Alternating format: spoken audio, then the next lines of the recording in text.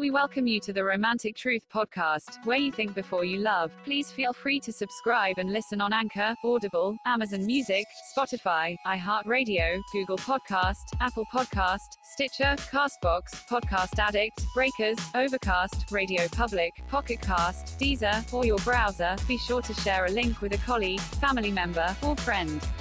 Please be advised that the content of this podcast is for mature audiences due to the sensitive nature of subject matter. Think before you love is the Romantic Truth Podcast motto. You will not get slapped here, we promise.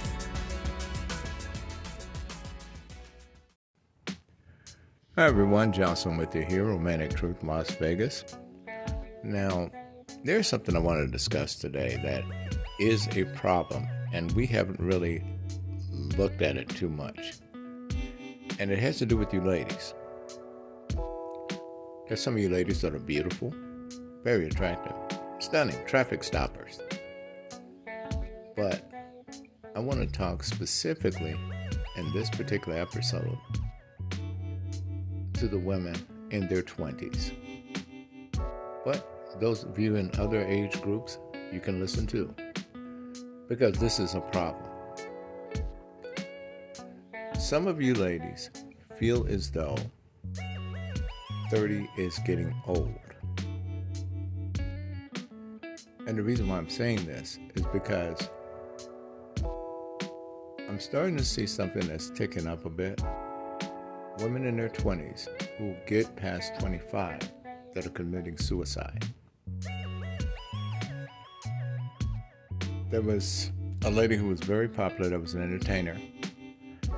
And earlier this year, she took her life at 29. Recently, there was a lady in Wisconsin, 5 years on the job. Used to play basketball in Florida, South Florida. She committed suicide. And she was engaged. 27 years old. One thing I want to convey to you ladies, your life is not over at 30. Don't make 30 that terminal number for you. What you're going to have to understand is that you're going to grow past that. And I know there's a lot of weight on your shoulders. Career, you're beautiful, you're afraid of getting old, you're afraid of becoming irrelevant. I get it. But if you notice, many of these people who are doing this are in the entertainment industry. Broadcasters, actresses. It's not over. There's more to you than that. There's more to you than a beautiful face and nice shape. You need help? Please go get it. Don't procrastinate. Because you're too young to go down the spiral of depression. Because depression, it doesn't forgive. And every inch you give it, it wants a foot. So that's something that you have to really look at. Now, one thing I want you to understand, and this is for you ladies who are over 30. We'll say you're starting to gray. Quit dyeing your hair. Just let it be what it is. The reason why I say this is because, you know the women that don't like other women with gray hair and they make those snide remarks? That's because you remind them of where they're going. This is one of the very reasons why when I see these women always talking about fitness and hiking and all this other stuff in their 50s and 60s, it's kind of ridiculous. It's good to stay healthy, don't get me wrong. But some people do this for the wrong reason. You have to remember, you're older. Yes, you can be as physically active as you want to, but here's the problem. Sometimes you can overdo it, and a lot of people do.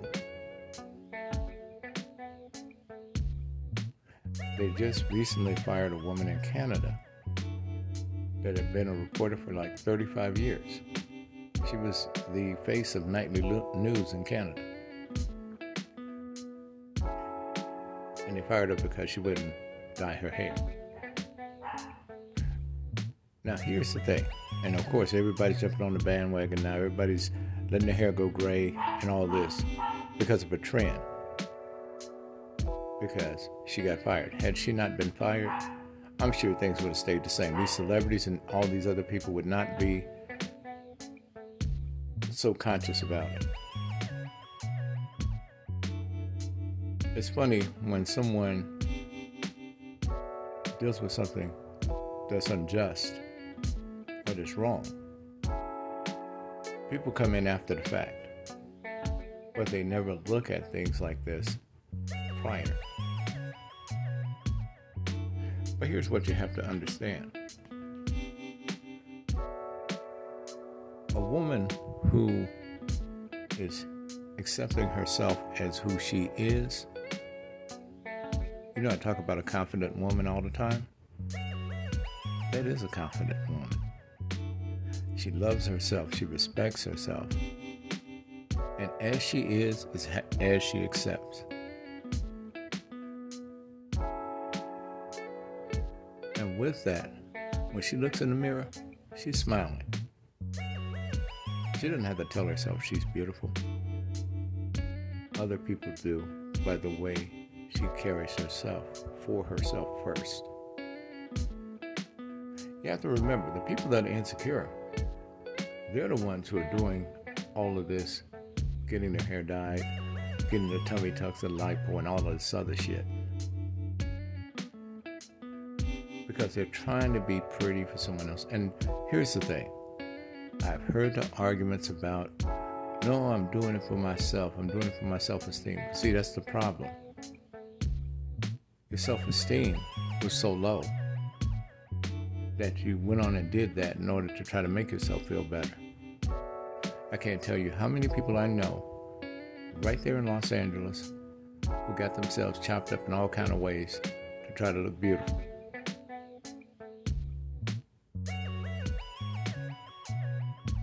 And the sad thing about it, some of them still were not happy. So you're dealing with also body dysmorphia. You don't like the way you look. Why do you think you see this surge in men trying to become women? They're not satisfied with who they are.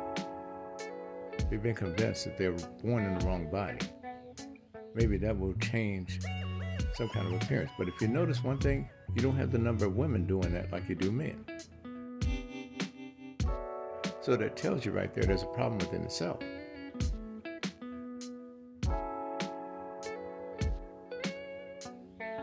And with anything that's popular, people will exploit it.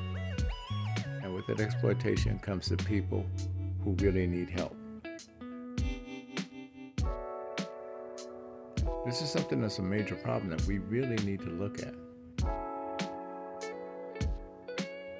Let's look at some of the societal dysfunctions we have. We have men dealing with body dysmorphia, wanting to become women. We have white males going into stores for the most part in different establishments and shooting up the place.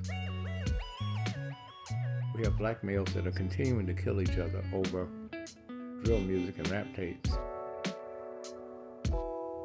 So we have a lot of dysfunction going on in our society. Women still fight for equal rights. There's no dysfunction there. But it seems as though there's a dysfunction within the country that won't give them those equal rights by putting it in the Constitution. So who's dysfunctional there? Our politicians, the very people you send to Washington and thinking that they're going to make a change. And they give you that same bullshit argument until those lobbyists get a hold of them. And then before you know it, everything that they said at home in the town hall, they didn't implement when they got to D.C.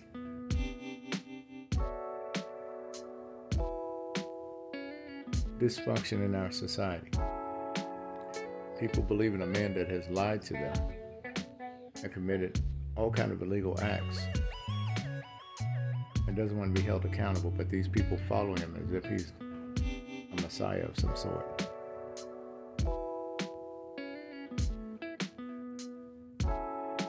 Oh, we have a lot of dysfunction. In the political landscape, these new progressives coming in and throwing away the wisdom and knowledge of these older people that have been in office, thinking that just because they're younger that they have new ideas. The only thing they have is just technology and access to information. They haven't been doing human improvement. There has been not a new improved human introduced to society. But things that we have to look at. People that are not educating themselves now and finding out that many of these large warehouses and these big online box stores are deciding to go with automation. Don't want them to unionize. We have a lot of issues going on in our society that we don't really think about. Police officers, some of them not properly trained. In many countries, especially in Europe, before you could actually be a police officer, you got to be on the force 5 years. Here, what, a few weeks, few months?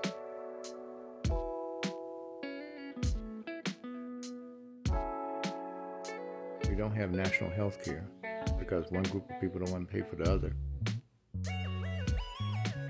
You have displacement when it comes to classes, where you have people that are making around $35,000 a year still voting for legislation that's only going to help the wealthy that make over 100K plus.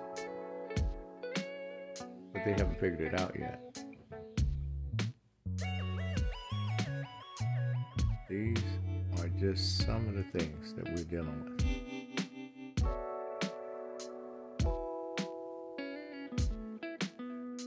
I remember when the internet was first in its infancy, back in 95, 94, there was a guy that went on and he had dressed himself up like a lady and he castrated himself.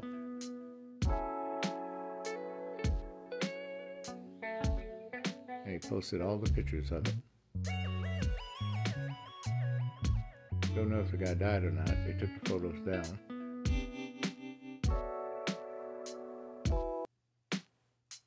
And this was considered to be okay to post. Okay to do to yourself. Because, unfortunately, it was an outlet for people to express themselves. Now they have this lady that went viral on TikTok, and the quality of her videos now are questionable in the sense that they're wondering if she's okay or not. And people are shouting out, telling TikTok they need to do something or have some kind of intervention. They're a platform just to allow you to express yourselves. That's all TikTok is. It's a Chinese-based company. And trust me, the Communist Party in China also helps to influence what's on and what's not. What's acceptable and what's not. This is one of the reasons why I'm not on that platform so much. Because through it all, I would like for an American company at some point to get their shit together to provide a platform like that.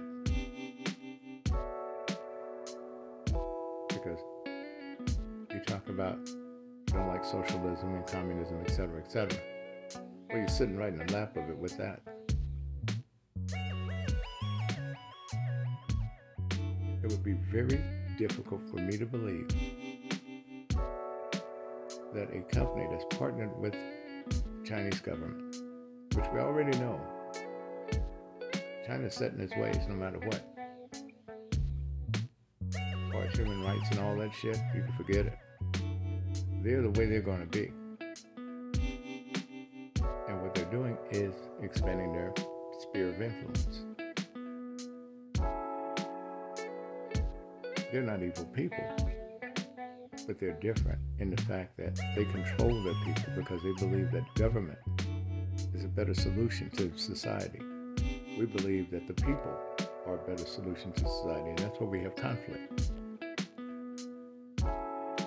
So you wonder why your videos are being taken down and about their standards? I want to bet you that the party has an influence on that.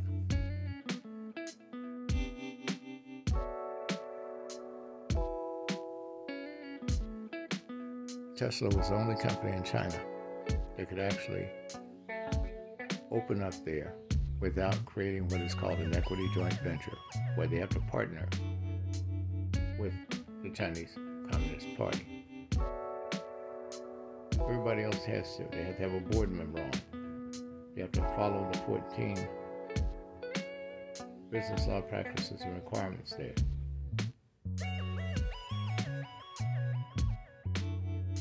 They don't like democracy. They don't like our influence. You notice you don't see too many people from the mainland on TikTok, don't you? There's a reason for that. They don't allow what we do.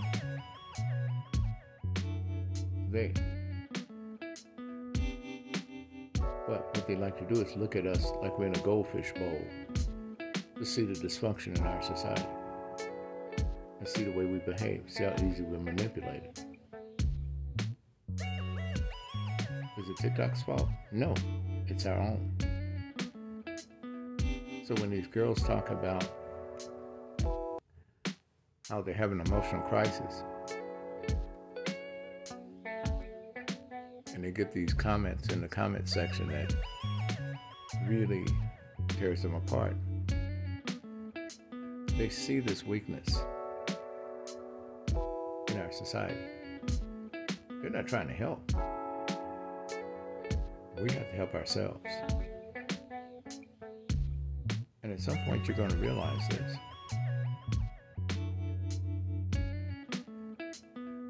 And another thing we have to realize, too, is that we established this desire that we have to speak out. We have so many platforms, so many avenues in order to do this and express ourselves. But we also have to recognize when someone may need help. And there are a lot of people out there who do. These people that go on these different platforms and basically throw the world all their problems. Well, these people on social media are not therapists. The only thing they are is just onlookers to see how bad will the train wreck be. When you write into this show with your problems, with your issues, I'll give you my honest opinion about what I would do only. And I recommend you to go to see counseling if you need it, see a therapist.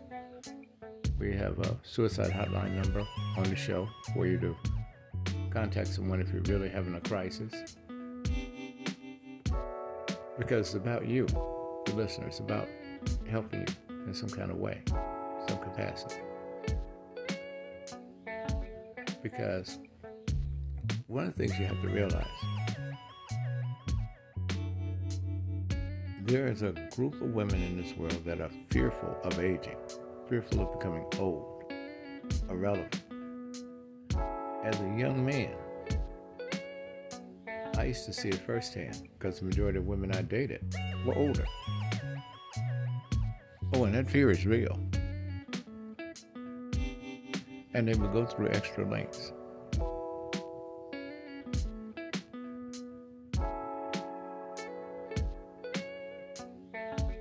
But here's the thing. Sometimes You ladies will set expectations for men, and it becomes more difficult for you to keep up with those expectations. Now, when you're younger, okay, you're younger, he's younger. But when you're aging, and you're trying to put on the facade that you're younger than you are, that's where you have a problem. That's where you have a big issue. You see, even with this whole cougar thing, older women, December, May, those kind of things, which I was a part of as a younger man, I will tell you this. As a younger man, I was honest with the women I dated. 45 to 49 was my cutoff for several reasons. Because I didn't want to give them the false impression that at 30, I'd be ready to deal with a woman that's 50-something. Not because of her age, but because of the way she's going to see herself as she ages. Because see, the burden you don't realize, some of you take on the burden of, God, I'll be old, not too many men are going to want me, etc., etc. But guess what we have to do? Guys who date older women when we're younger. We have to hear the complaints. We have to hear you beat yourself up. We have to hear you tear yourself down. And after a while, we get tired of hearing it. Because many of you talk yourselves out of relationships because of that negative perception. And what I had to realize over time, it was how the person felt about themselves in general.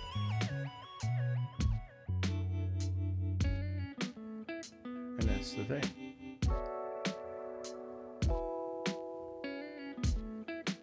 There are men that feel the same way about themselves. I had a friend of mine that wrote himself off at 35. I thought I'd be dead at 35. And my friend was telling me, man, I hope I die before I'm 35. I said, why is that? I don't want to live past that. I don't want to be no old man stuck in a nursing home, dying with nobody coming to see me. I said, you know what? I'd rather be that old man dying in a nursing home by myself than to die at 35. I celebrated the hell out of my 35th birthday. The reason being, I had survived. I had made it. I beat the statistics for a black man. Everything else was gravy. By the way, that friend of mine, he's 60 just like I am. He's got a wife, kids, grandkids, and doing well. I told him, I said, you just survived past 35, you could probably make it. And the reason why is because for men during that time, we had this peak that we thought that we'd meet, and then when we get there, everything was downhill. Biggest lie ever. We're going to talk in just a minute.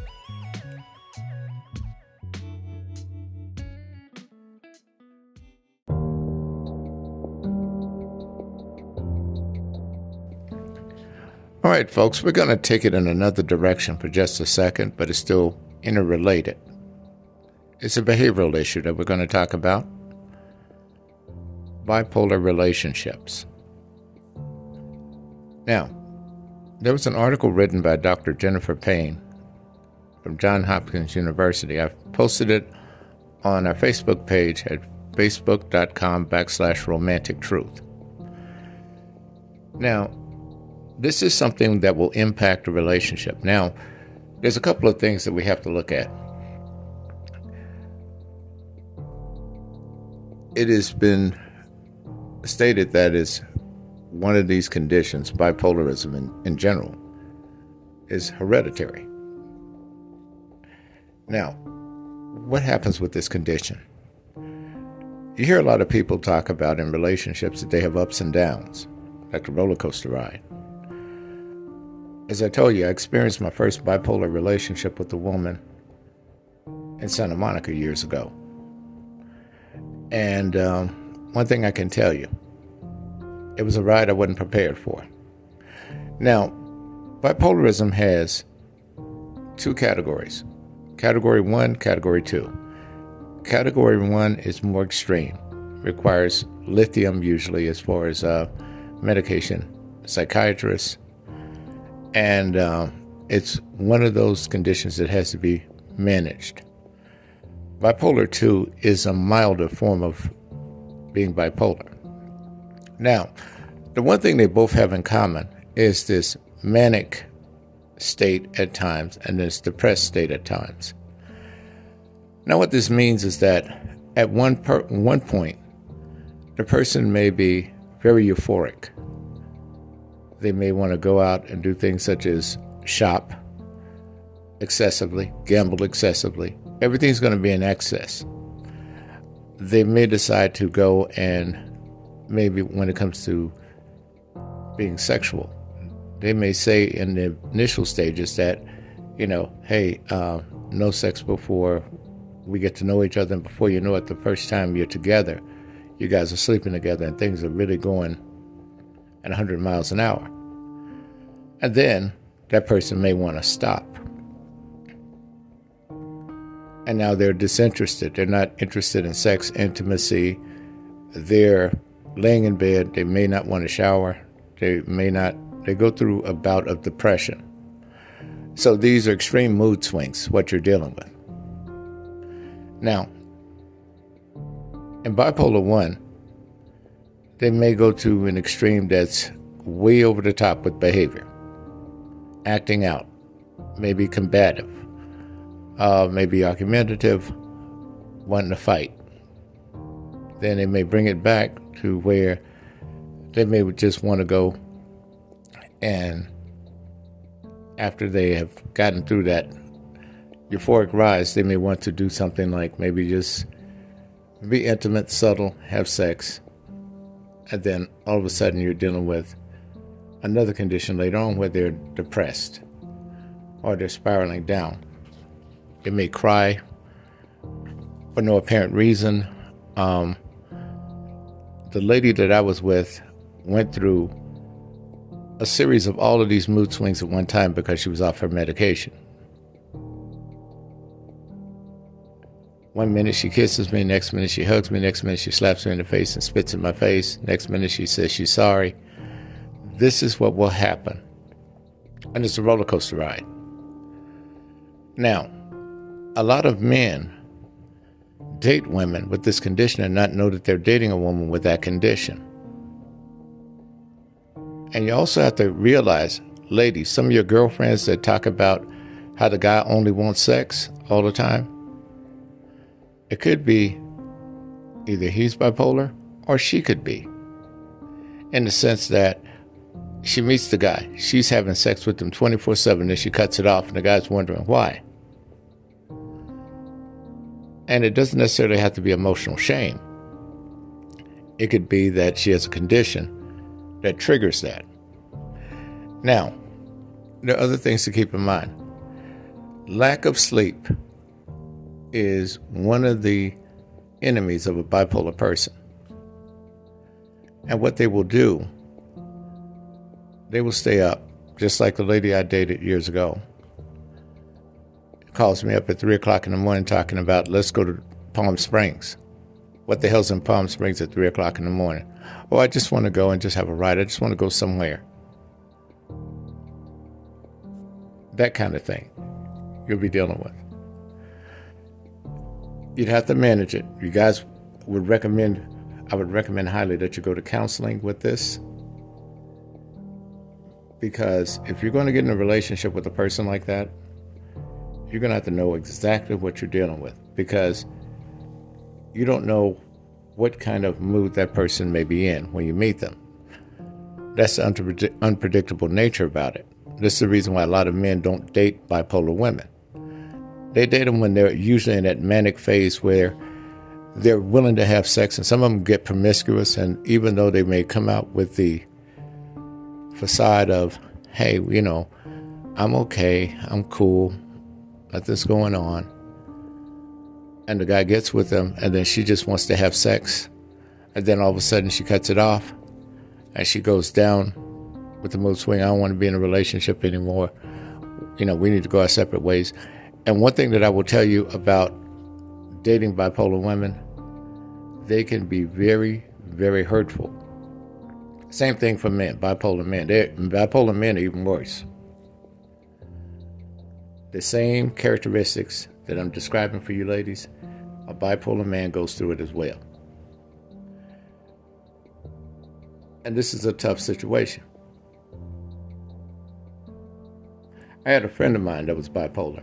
I didn't realize it until years later. Didn't know what it was then. And this was before I met the bipolar woman that I started dating years ago in Santa Monica. He was the kind of person that, he'd start a conversation, you're laughing and everything, and before you know it, something would trigger him, he'd walk away, and you'd be there talking to him. Before you know it, he's gone somewhere else. And the next time you see him, he doesn't even speak, doesn't even act like you're there, just walk right past you. And then you see him another time out, he says, hey man, what's up, what's going on, blah, blah, blah. And then after that, nothing. Now, this is an emotional disorder. And there's some triggers along the way for them.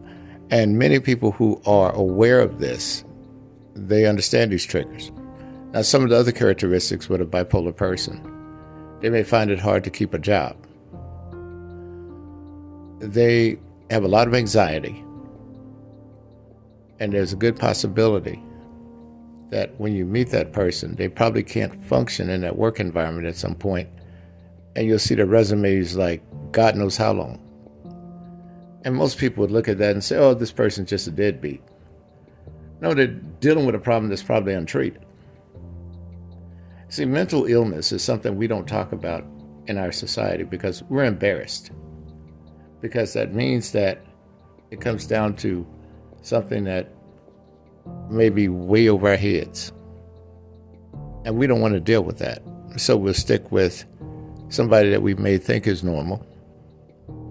But you never know. You can still get with the person you think is normal, and they can still be as dysfunctional as anything else. Now, and it's not uncommon for this to go generations untreated. And we always label someone as crazy when we don't understand them. It's just like a conspiracy theorist. Things they don't understand, they just create a conspiracy around it. And that's their answer to whatever that is without knowing the facts. That's what people do. Because they're looking for something that's convenient and something that makes them feel comfortable. Comfort and convenience are two things in our society that will eventually kill us if we're not careful. Now, the one thing that we have to realize, if you're dating someone with this kind of condition, as long as they recognize what they have and they say it, you're halfway there. Because you have a lot of people, especially in urban communities, ethnic communities, that don't want to be associated with anything like that because that's taboo. They don't want to be made fun of. They don't want to be laughed at. And so they'll try to conceal it.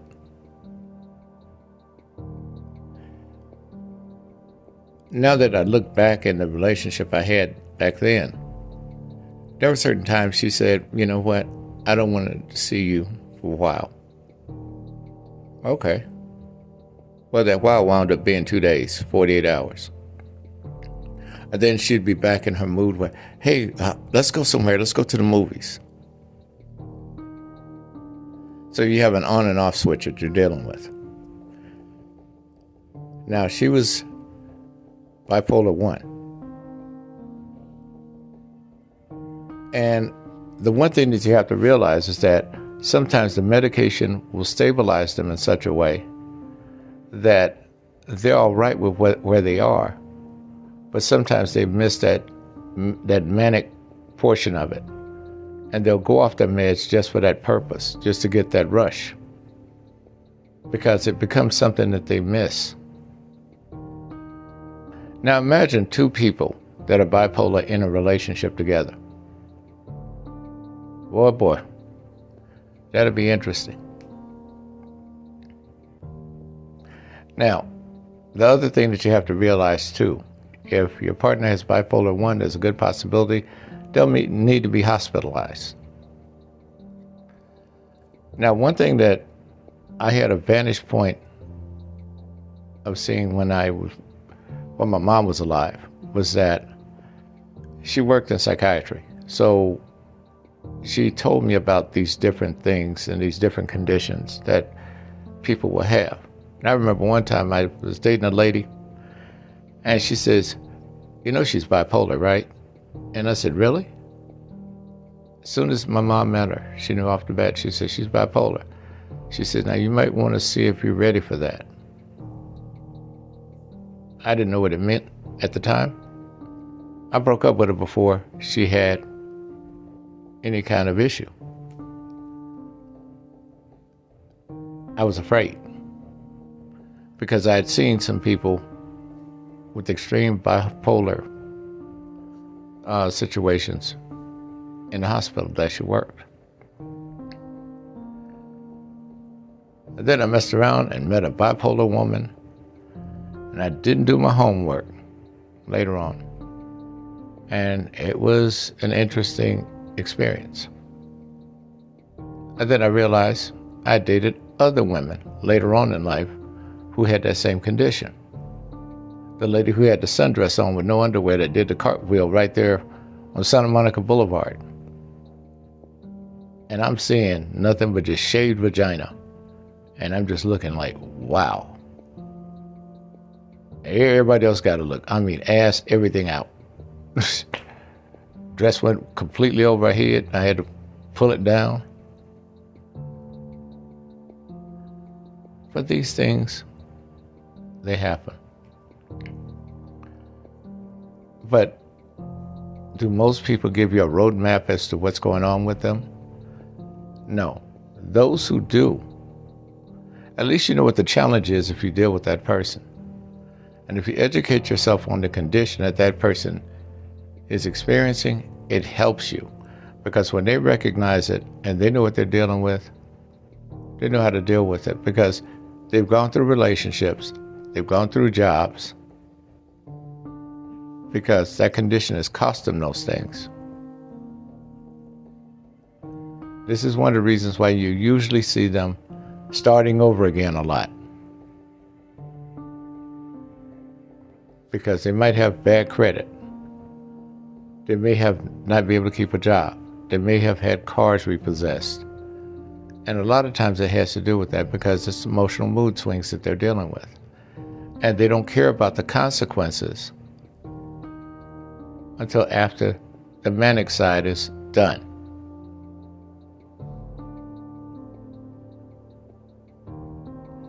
But the biggest challenge is to keep them from going into that depression, that well of depression.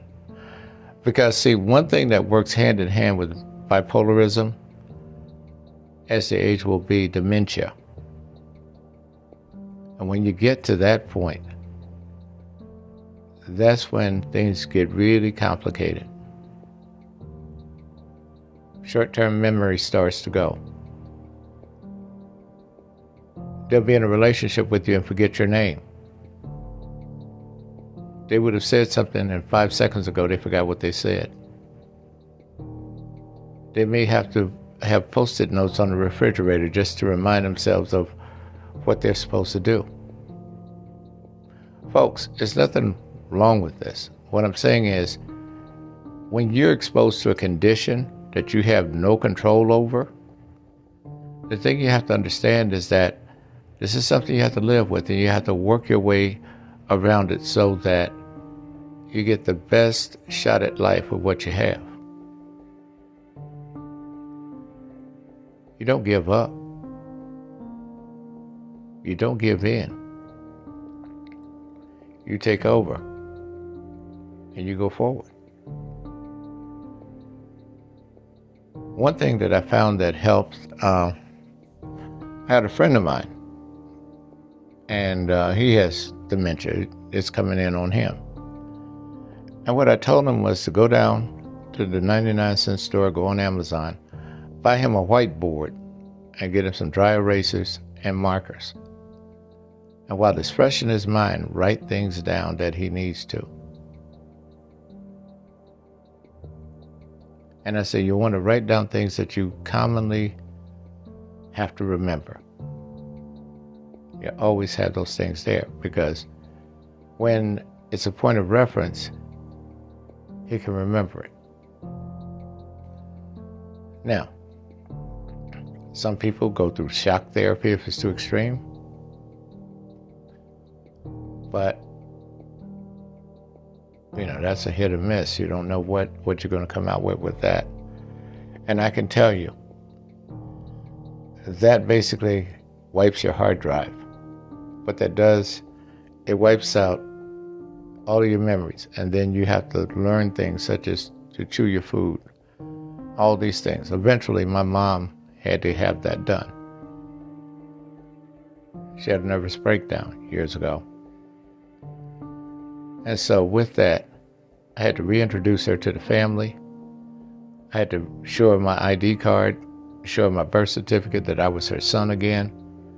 And then what happened after she started remembering these things, she started remembering more shit than I could ever think of. She told me the color of the things that she had wrapped me up in when she took me home from the hospital. She then began to tell me about when she first met my dad, about how he used to plant his own food on his own property. So corn, cabbages, stuff like that, he didn't need to go to the grocery store for. He made his own garden. And he said, as long as I got the land, why the hell go to the grocery store for those things? I'll just go to the grocery store for meat, because I'm not having any chickens around. And she was very descriptive in the details. She could tell me dates, years, months, everything. But it took a long time for that to happen. It took about 2 years for things to get back where she could actually remember them.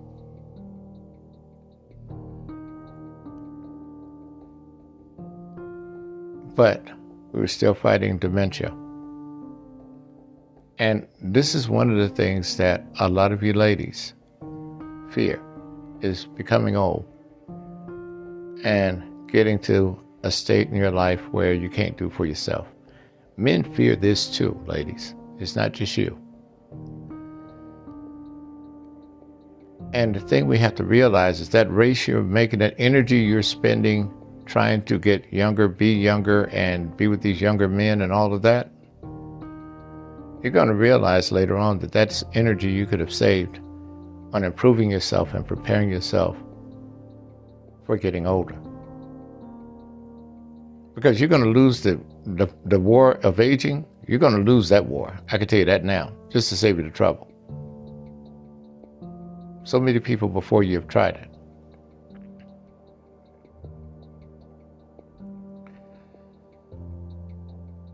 The thing is, being yourself is the best way to go, and to be honest.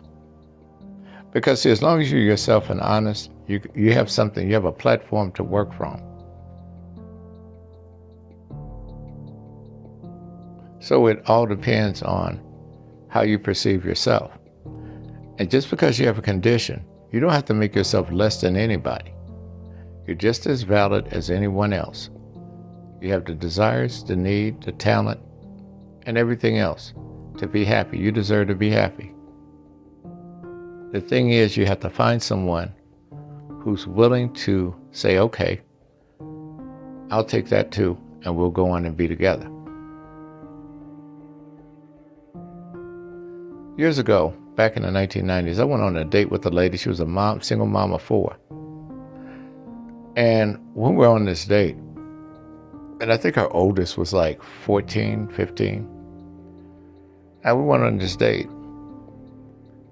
And we were sitting there, chatting it up, and she said, something I need to tell you. I said, what's that? She said, well, I had to do 10 years for manslaughter. Well, that was a gut punch. You could have told me that like before we went on a date. And she said, yeah, you're going to find out anyway, because I still got a lawsuit pending because the family's trying to sue me for wrongful death. She had killed her ex-boyfriend years prior.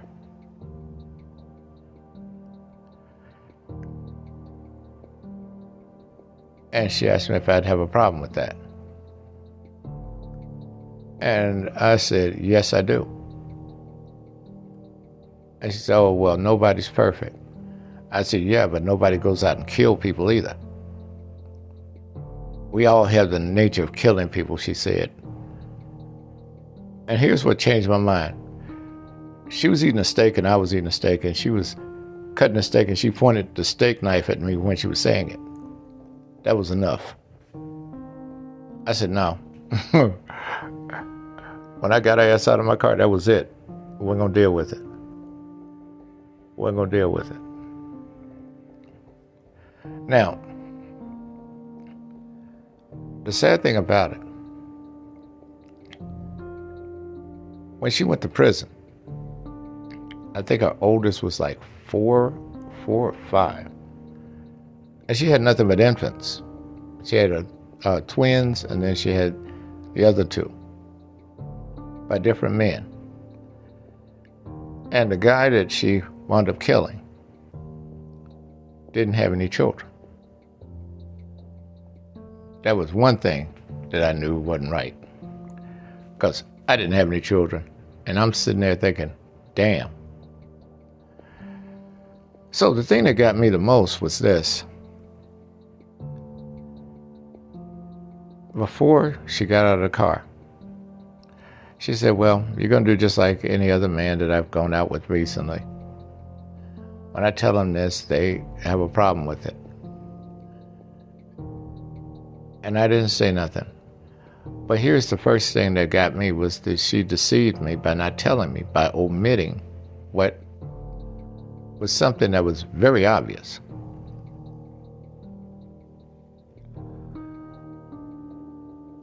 But I couldn't do it. You have to know your limitations when it comes to a relationship. You have to know when to say when.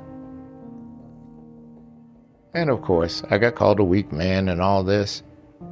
But here's the thing. Why would I be with a woman with all this legal minutia to deal with still, when I could be with a woman that I had nothing like that to deal with at all? There'll be other problems, but it damn sure won't be that problem. Shit, I have to go to sleep with my eye open. That wasn't going to happen. And so what that started to show me was that, wait a minute, because I was one of these egalitarians that believed that everybody should have equal access and have a fair chance. But I had to realize I only have so much time on that dash on my headstone. So I got to live my life a lot better than I have been, which meant that I had to start treating myself better. Because me dating her was reflective of the way I felt about myself. Not to shame her or downgrade her because of what happened. I didn't know all the particulars, didn't care to find out. But one thing that I did know was that I had not been locked up, never been in jail a day in my life. And I didn't feel as though a woman that should be in my life should have either. And it's highly likely that you will find a woman that had not been locked up than one that has. And people make mistakes.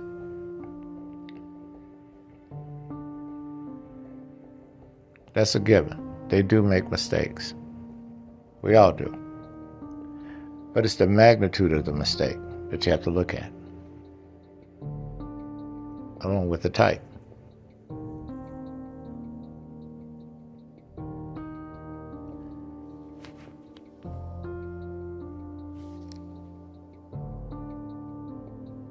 We'll talk more in just a moment.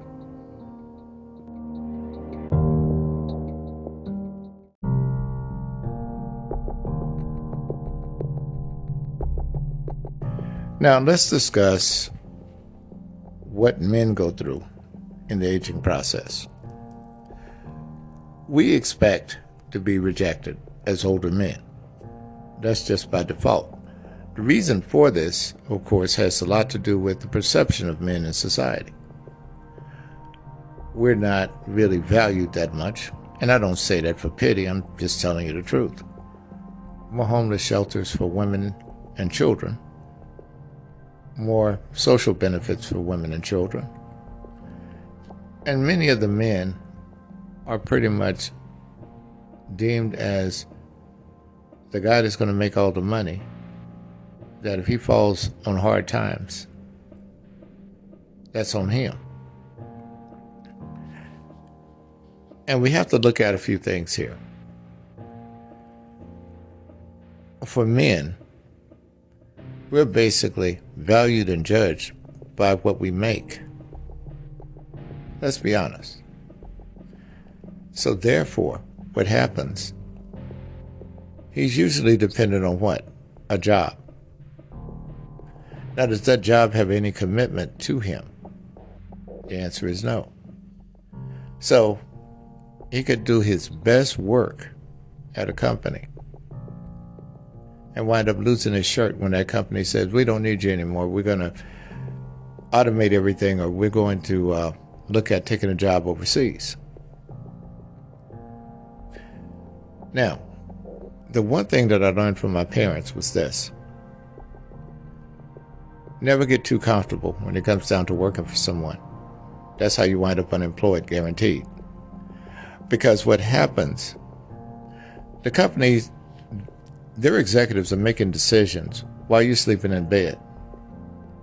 Some of them are calling each other up, say, hey, you know what, we don't need this division anymore. Let's go ahead and sell it off. That's what happened to me when I was a contractor with one large firm. Overnight, they called us in that Monday morning. They had a meeting on Sunday.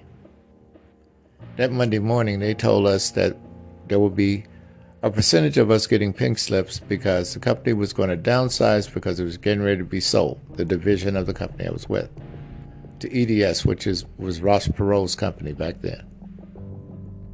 There was no ifs, ands, and buts, no goodbyes. And what started to happen, you started to see a change in the way people work together. The people that used to be friendly and nice and kind with each other, they started cutting throats. They started telling on each other. They started pointing out mistakes people made in order to say the whole not me thing, right? Well, the majority of people that got laid off were men. A lot of women in the administrative, secretarial area, they kept their jobs. I left before they started swinging the axe, got another job. And that's what saved me, because what I had to realize was what my parents told me made a lot of sense. When I was a contractor at another major corporation, we had orientation one day. It was like the fifth day we were there. They, wined and dined us, gave us all of these different, bags of goodies from the company, all their T-shirts and sweaters and sweatsuits, and they really did us up with all of the stuff. And then they told us during orientation, and I really appreciate this man to this day for what he told us. He was an executive vice president. He said, let me make something abundantly clear. We hired you because we need you right now. When we don't need you, we will let you go. You don't have to worry about anything for the first 2 years here. Afterwards, we'll reassess. if you're thinking about buying a car, buying a house, or something like that, I wouldn't put faith in that right now. And he was brutally honest with us, as people say. I hate that term. But he was honest with us about what we were facing going forward. He says, we're here to make you feel comfortable in the work environment. He says, but we're not the government. We're not here to take care of you. And what this meant was they got more productivity out of us, that's for sure. But also, what they didn't expect was at the 2-year mark, there was an exodus of people leaving. And the reason why we left, and thankfully we did, they didn't renew the contract. So we'd been shit out of luck anyway. And what I'm saying to you is this, ladies. When it comes to men, and it comes to jobs, our success is contingent on who we work for. The company could be stable as hell, doesn't mean a thing. If their balance sheet is looking pretty good, and they feel as though too many employees, too many legacy issues are weighing down that balance sheet, the first thing to go are people. I worked at another company where I was going to give them their separation package, their golden parachute. These are people that have been at the company 20, 30 years. Some of them had so many certificates on the wall that looked like a damn wall of fame or something. Trophies and all that stuff. And here I am, mid-20s, telling these people that they were going to be let go. Oh boy, did I get called some names. I never saw the N-word or heard of the N-word being used in so many different configurations. We had to have security there, take them out.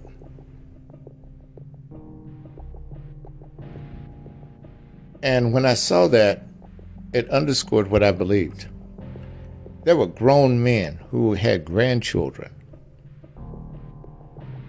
60 years old, same age I am now, crying, begging for their jobs, talking about that's the only identity they had. Without that job, they were nothing.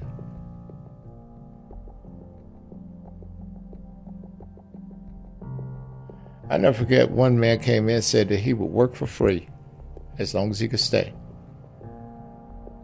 He was retirement age, though. He was at 65. Because he was afraid of not doing something. He felt as though he was cheating the world because he wasn't working. And unfortunately, this is the mindset that they condition American men to believe and think. Even when they retire.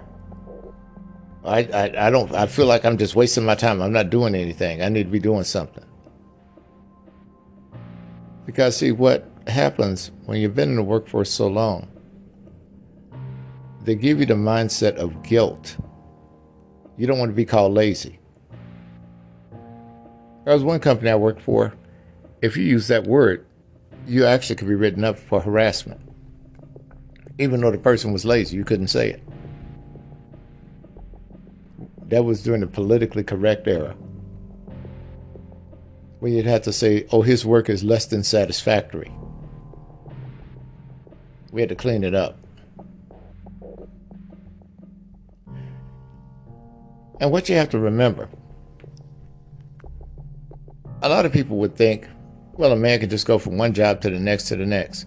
Let me tell you something. The one thing that helped me more than anything was constituency and relationship building with people. That's how I was able to move up the ladder. It wasn't because of a degree. It wasn't because of a skill set. That was part of it, because I had to know what I was doing when I got there. That wasn't a problem. But the thing was, you can still have the talent and not get there. Just like so many people have talent and they go into Hollywood and try to become an actor or try to become a singer. It means nothing. It's about the connections you have. That's the reason why I tell these young kids, especially these young African-American black kids, hate that term, but I use it. these black kids that are out there going to college or not wanting to go to college because they don't see any merit in it.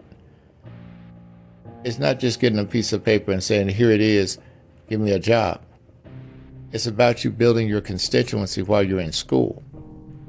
Your instructors can help you. Your classmates can help you. They probably have jobs lined up. They probably have family members that own companies. That's the way it works.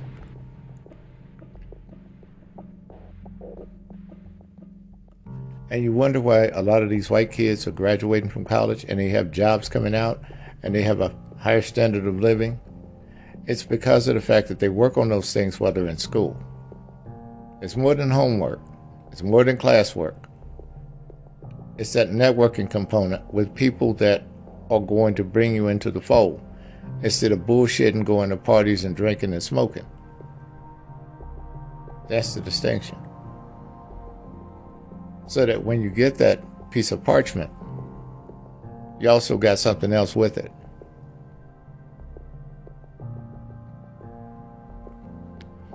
So what happens? Some of these guys, as the social worker complained on that one clip a while back, about these men 59 years old and 56 and 57 and 49 going to nursing homes. Well, for some of them, that's the only option they had. You have some men that have actually worked all those years and didn't have a damn thing to show for it afterwards. Because every dollar that they have made, they've had to spend it just as they made it. Not on bullshit, not on drugs, but I'm talking about just to live.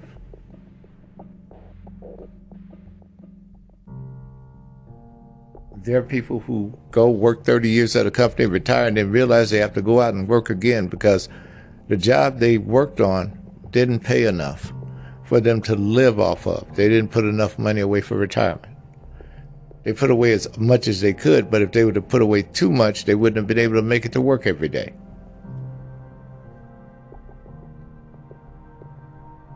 These are things you have to look at.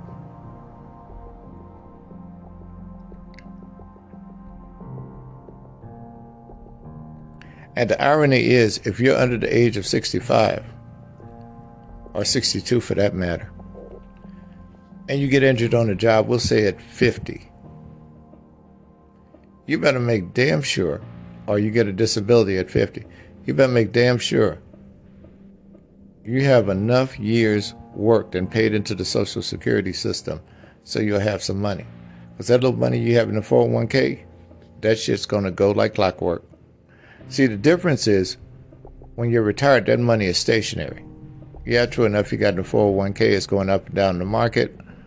But for the most part, that cyclical income, that monthly income that you need, it's not there. You get your disability from your insurance that you'll have on your job. And that pays, what, up to 6 months to a year of what your salary is, half of your salary at that. If you got a mortgage and car payment, what are you going to do?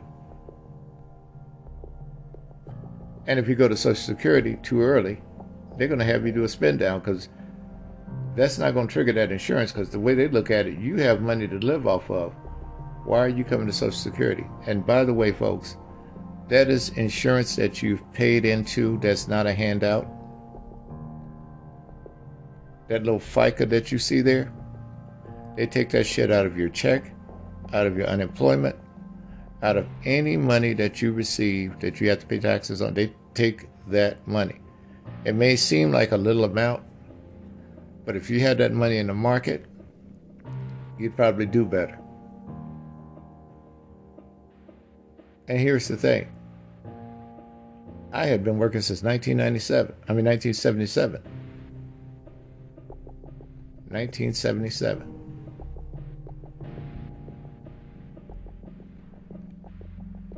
And then they come to tell me, well, how much money do you have? They literally ask you that. Social Security does, because I was disabled. They said, well, you have a sufficient amount of funds to work through until you deplete them. Now, if I retired normally, like everybody else, I wouldn't have had that problem. I could have still kept my retirement. But I was too young at the time. And this is what happens. So, all those drinks and cover charges and dates that you go on and all that shit when you're wasting that money when you're younger, I wish I had every dime of it back. But I don't miss the experiences I had. But it took me a minute to learn how to actually make things work for me. The way you treat the wait staff and the servers in an establishment, trust me, they will make your life much easier.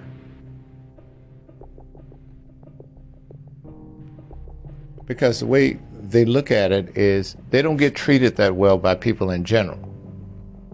People are always yelling at them, cussing at them, and everything else. It was pleasurable to walk into a restaurant, hear the maitre d' call your name. I don't mean over the intercom, but greet you by your name. Hey, we got a table for you. Boom.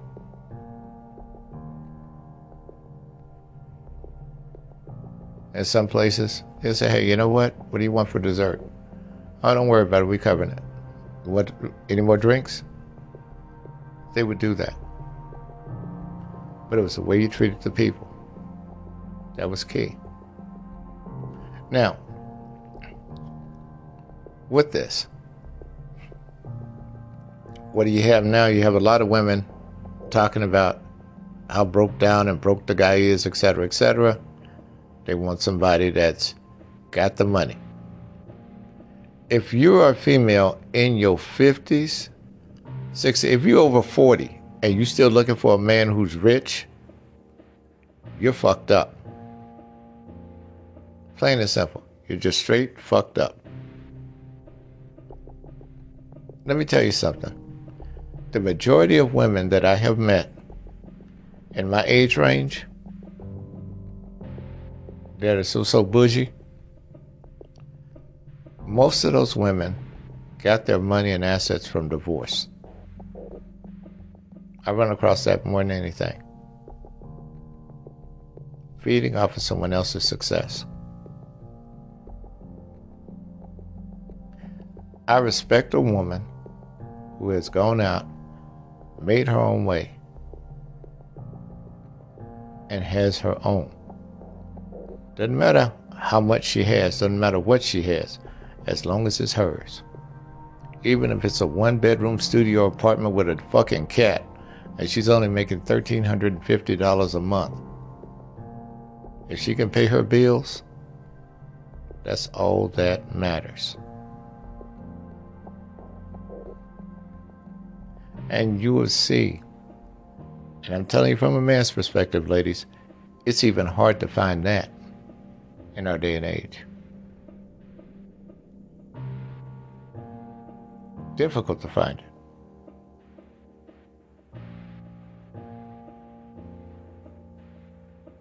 You have a lot of these older guys that will waste their retirement on these young girls that are going to use them for their money. And the way they look at it, well, I don't have to do much because hell, he's got to take Viagra, so he's only going to be hard ever so often. Let's just face it. Aging is a brutal thing. But the thing is, fewer people appreciate the process. I know I'm counterintuitive because everybody's trying to be young. But you got to remember, that's a trend.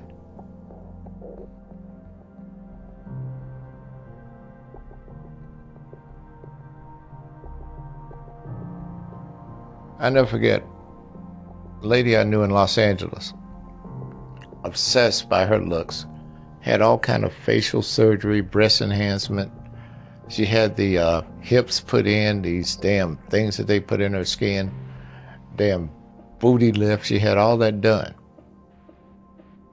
And she used to always say, well, I know I'm going to look good all my life, even at my funeral. Unfortunately, she passed away during a surgery. She was going for some kind of gastro bypass. She was trying to get rid of that pouch. She looked pretty good with the pouch, but she wanted to get rid of it. She wanted a flat stomach.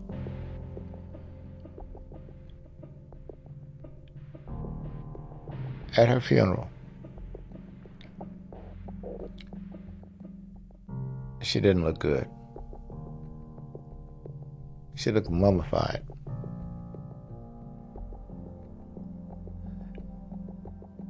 And you know, it's sad because people can be obsessed about such things such as that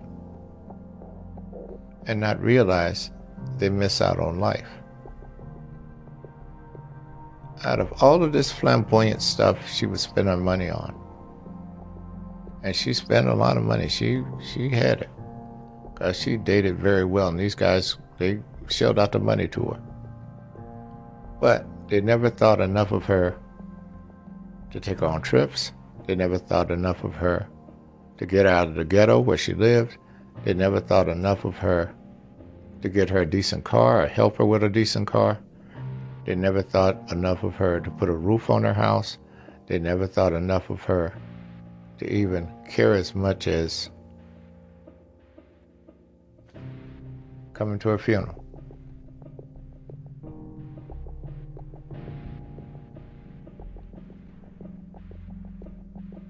You know, her daughter said something that really took the thoughts from my head. She said, my mama had all those men in her life, and the only thing they did was spend money on her and bought her things, but they never gave her a quality of life because she was so content with the material stuff. Sadly, when the kids went through some of her belongings, especially the jewelry box, a lot of those nice looking rings that were gold rings and stuff, the rock was cubic zirconia. She didn't know the difference.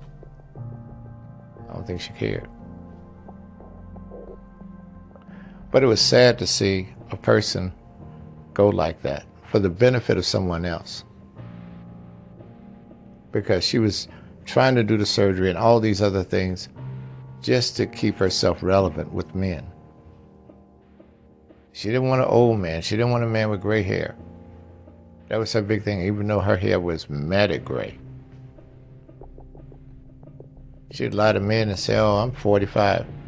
This woman was 61 years old back then.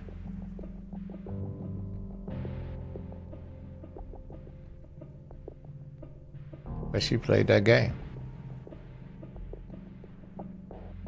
You see, the truth is with us, men, we know that we're irrelevant in so many ways. We accept that. And when we see a younger woman, or a woman who's trying to be young, the way we look at her is, some guys will say, hey, I'm going for that. Fuck it, I'll dye my hair, do what I need to do. I'll go and buy clothes that maybe I shouldn't be wearing, like a 65-year-old man wearing skinny jeans with braids in his hair, wearing Jordans. Come on. Who you fooling? Being yourself is the best thing you could ever do. Being your best self is the better thing you can do. More in a moment.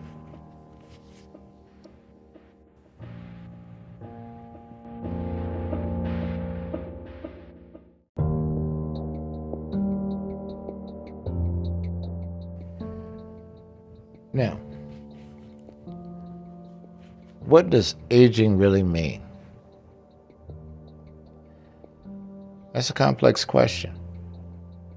You know, when you're a teenager, you can't wait to become 21 or 18, right? And then when you get around 27, 28, you want to slow it up a bit because 30's coming.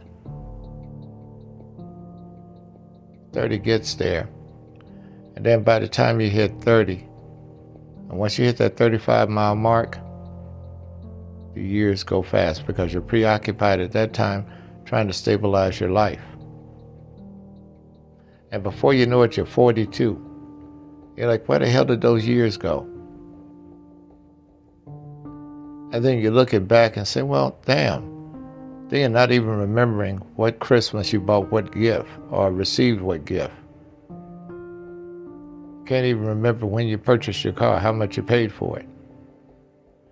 Because what's happening is time is really going fast at that point. And then when you get around to 40, statistically, especially now, you have lived about the same amount of time you have left to live at that point. When you get to 50, you have lived longer than you're expected to live.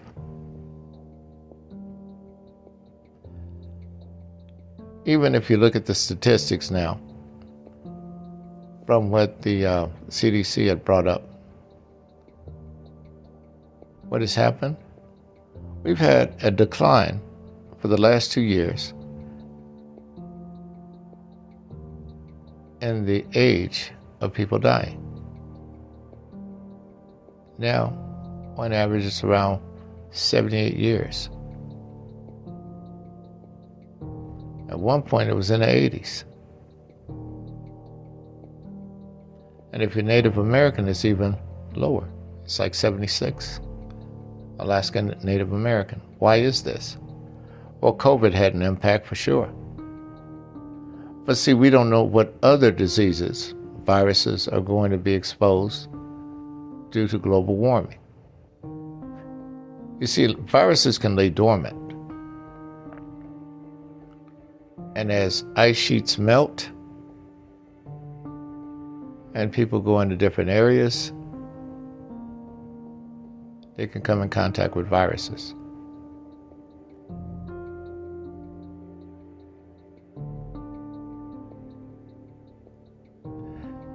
And a difference with a virus, unlike bacterial infection that we're accustomed to taking antibiotics for, or where we can cook up a bacteria in a laboratory or work around it, viruses are far more complex because they mutate very quickly.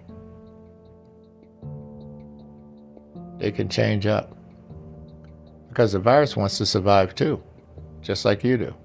It needs a host. So you're seeing a resurgence of these different viruses that we thought had gone away. We only have a third of the population that's actually vaccinated with the 3 doses of for the COVID virus. 1/3 of the population. Out of 329 million, 10 million of that is, 32 million, people. You multiply that by 3. It's about that amount, 32 million that are not vaccinated at 10%. But if we multiply, I was right in the first place, multiply that by 3. My math is off. I'm getting old, folks. You're looking at what? Around somewhere in the neighborhood of about 96 million people that are not vaccinated in the United States, roughly. Maybe more than that. More like 100 million. So, we're going to find out how this movie ends some way, somehow, aren't we? As we go forward and live our lives. Now it's gotten really dangerous to go out there and do anything now, to even go to a venue, because you don't know if the place is going to get shot up by somebody who's got emotional issues that they haven't squared away with. You have other things to think about because you got now the monkeypox. Let's see, the chicken has their pox, the monkey has its pox. Who's next? I hope we don't come up with like the camel pox, the antelope pox, the turkey pox, pig pox, frog pox, snake pox, fish pox. And I don't mean to be cynical, folks. But we have to look at a few things here. We don't invest much in education in this country. And therefore, we're really dependent on innovation for the future. That's going to be it, especially for you people that are aging. If you're 35 and older, you better start thinking about this. Because no matter how young you try to feel and try to look, we have to keep in mind that we're all vulnerable as we get older.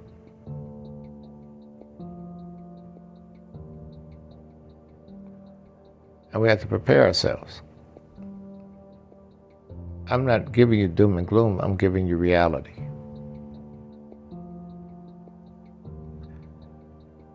And you can deny as long as you want to. But one of the most hurting things to see, and I've seen this,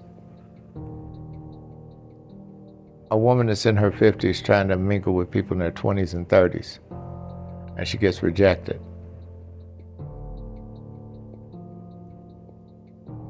I'll never forget one night I was out, and there was this older lady, and it was obvious that she was older, but she tried to appear much younger, and some of the older guys her age tried to talk to her.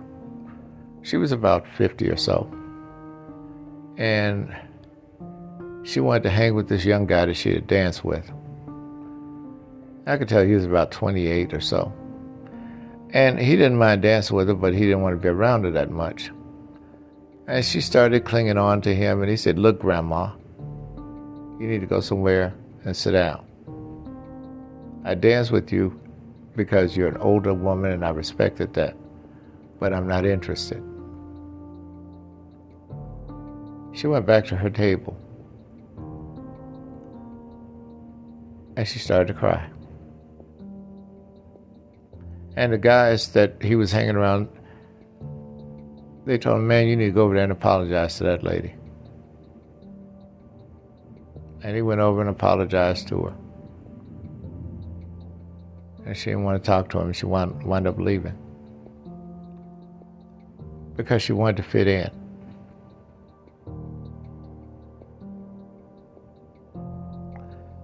You see, that whole younger thing, it has its limits, just like the younger people have the limits with the older folks.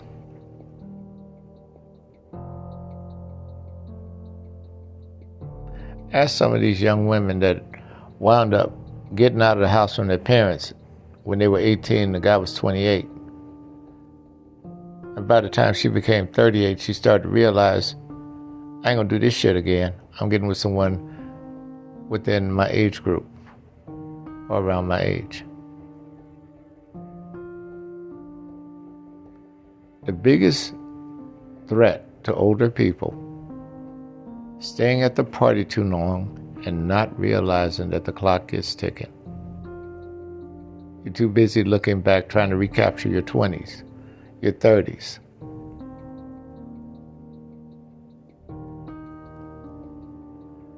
And it's your choice, I should say your decision, on how you choose to live your life. And you younger folks, if you're 18, you need to have a roadmap as to how you're going to start your life and where you plan on going. And have them out in stages, your 20s, your 30s, your 40s, your 50s. Even if you don't make it there, at least have some sort of pattern that you're going to follow. That will keep you out of bad relationships, that'll keep you out of being set back, It's no guarantee, but it will definitely assist in your trek forward.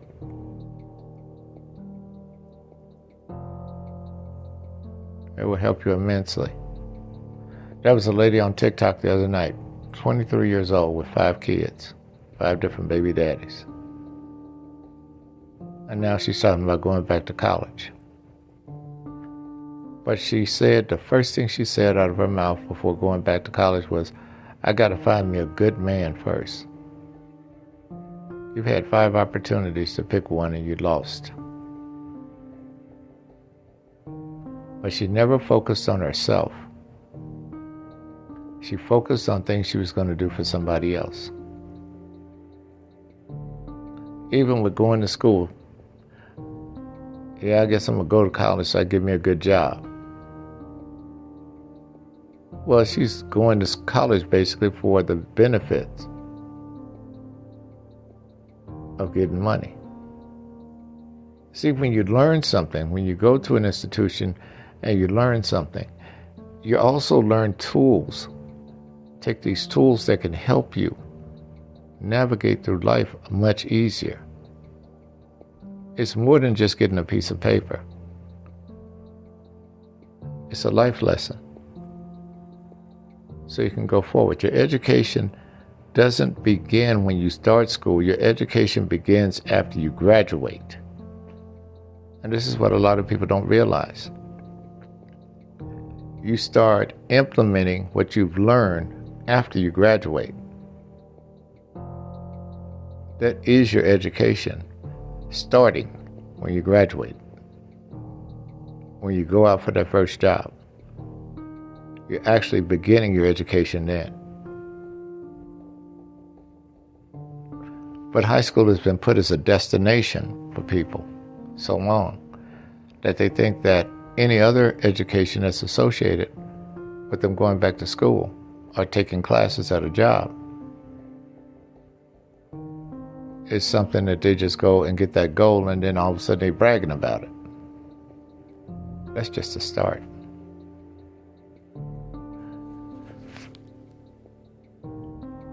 Well, folks, what I want you to get out of this, more so than anything, if nothing else,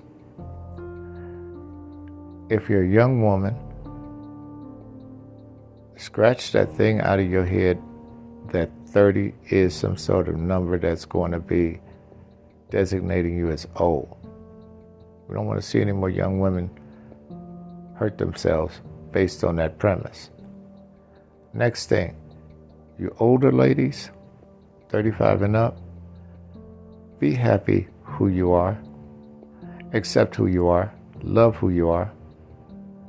And if you want to wear your gray hair, wear your white hair, wear your black hair, salt and pepper hair, whatever, do it proudly for yourself first.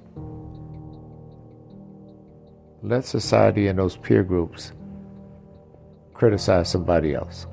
They won't criticize you for being you because you don't have to change for them. They would have to change for you. And if they don't, you didn't need them anyway. Those of you who are getting involved with bipolar relationships, understand there's a lot of work associated with that. Do your due diligence. Once again, facebook.com/romantic truth. I have the article there. You can read it through.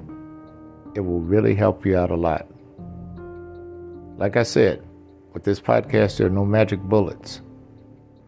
These are just tools and ammunition to help you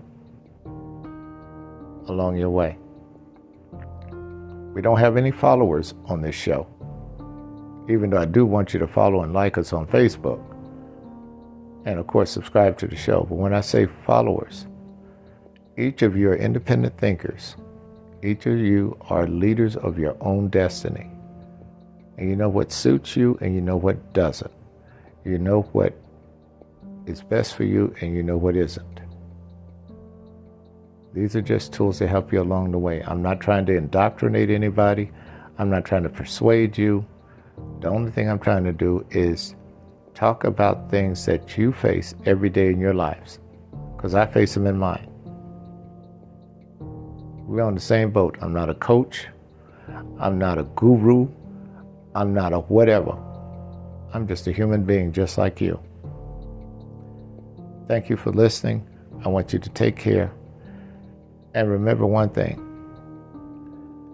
No matter what age you are, make sure you get in front of the mirror and tell yourself one thing. 3 words. I love you. That's what's important. Because it starts with the way you're treated by others, with the way you treat yourself. Love yourself first, and others will love you accordingly.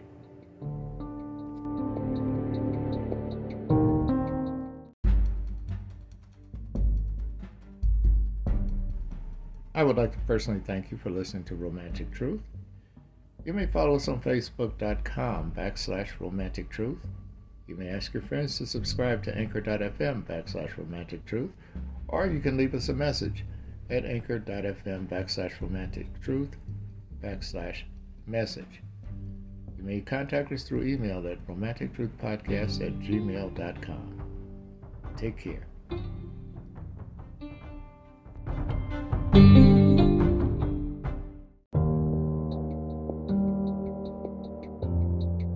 Romantic Truth would like to take this opportunity and applaud our listeners and over 40 countries for their support.